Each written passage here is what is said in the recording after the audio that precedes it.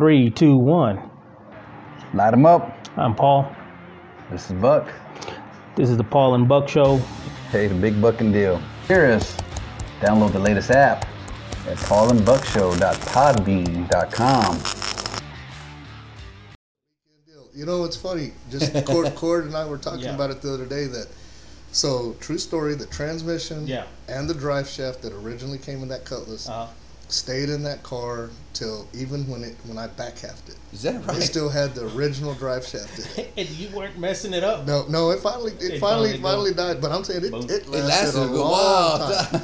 I'm talking super Chevy days running, 950s with the original drive shaft in that thing. That is for the longest time. Well, I wouldn't recommend it. No, well, most guys, But keep in mind, we were making $300 a week back in the day. Yeah, They were pinch to pennies. Yeah. So what kind of heads did you have on there? Did you have the cast iron darts? You have aluminum? What did you put in there? Original motor was just iron headed.